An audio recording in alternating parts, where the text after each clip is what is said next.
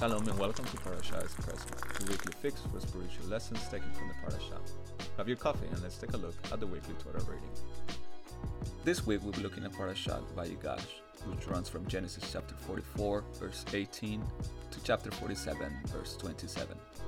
Enjoy it, and don't forget to give us your feedback on Facebook, Twitter, or via our website.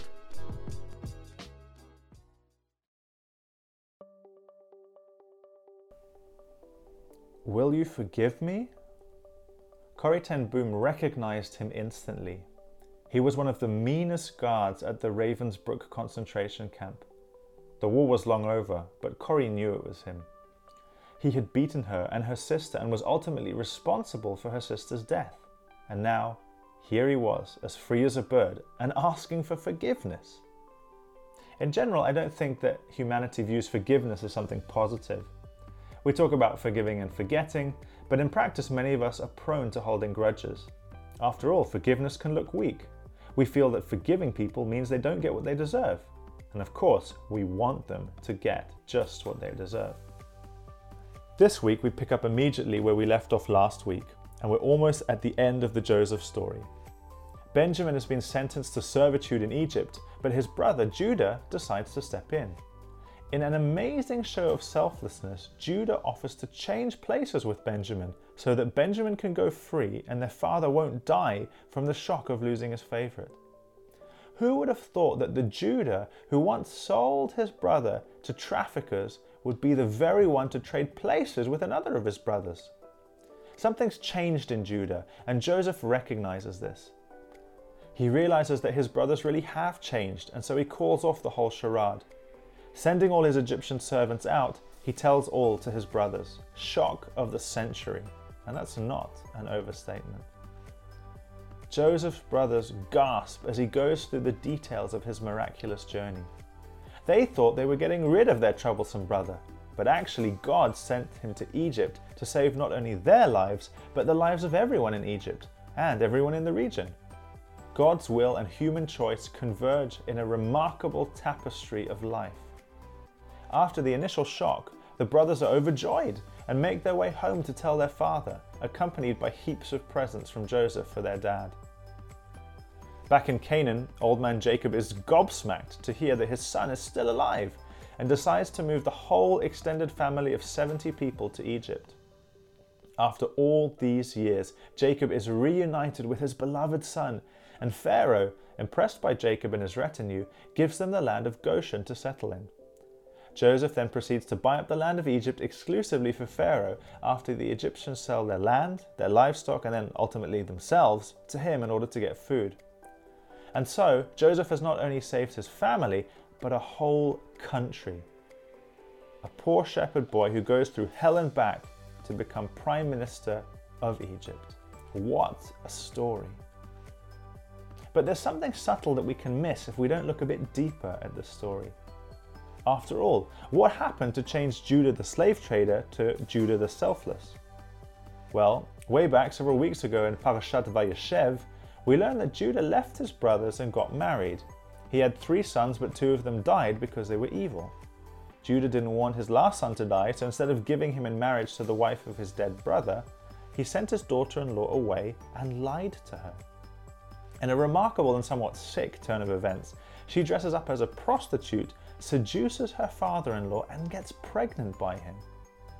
As she's about to be burnt at the stake for adultery, she explains what's happened, and Judah is forced to admit his guilt. Judah's not the same man he was when he sold Joseph. He's lost 2 sons, been shamed by the community, and returns home with his head held low. Through the wrong that comes on him, he realizes that he has done wrong and needs forgiveness. He's been humbled, and so when he stands before Joseph, he chooses to humble himself and change places with Benjamin. Forgiveness involves humility, recognizing you've done wrong and you need to ask forgiveness, and recognizing that you've been wronged and so you in turn need to be forgiven and forgive. Joseph had got to that point too. He'd been humbled after being sold and then sitting in an Egyptian dungeon. I'm sure he had much time to think about his attitude and realized that he had also been wrong and done wrong, and that had caused him to end up there. And that's exactly why forgiving people is so hard, because we first have to humble ourselves and realize that we also need to be forgiven.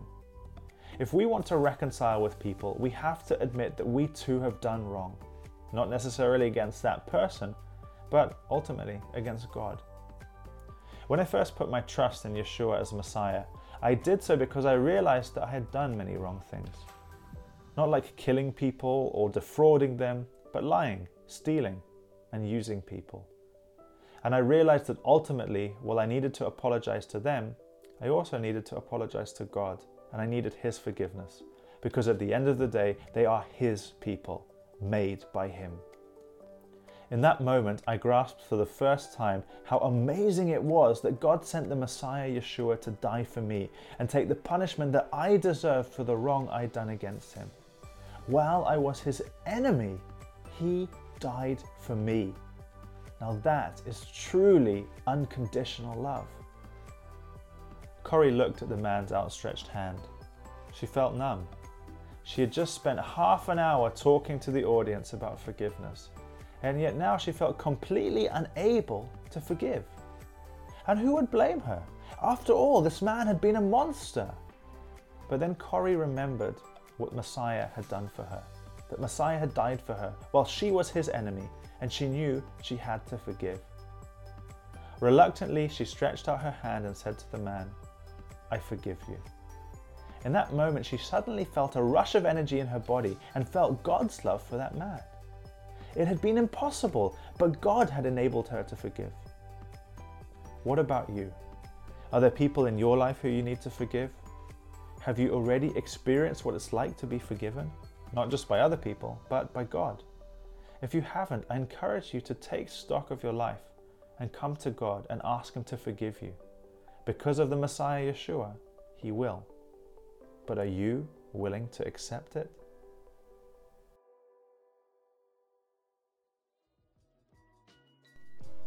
That's it for this episode. We hope you enjoyed our Parashah Espresso. Please don't forget to subscribe to make sure you get the latest episodes. We'd love to hear from you, so please get in touch with us on Facebook, Twitter, YouTube, or via our website at judenfürjesus.de.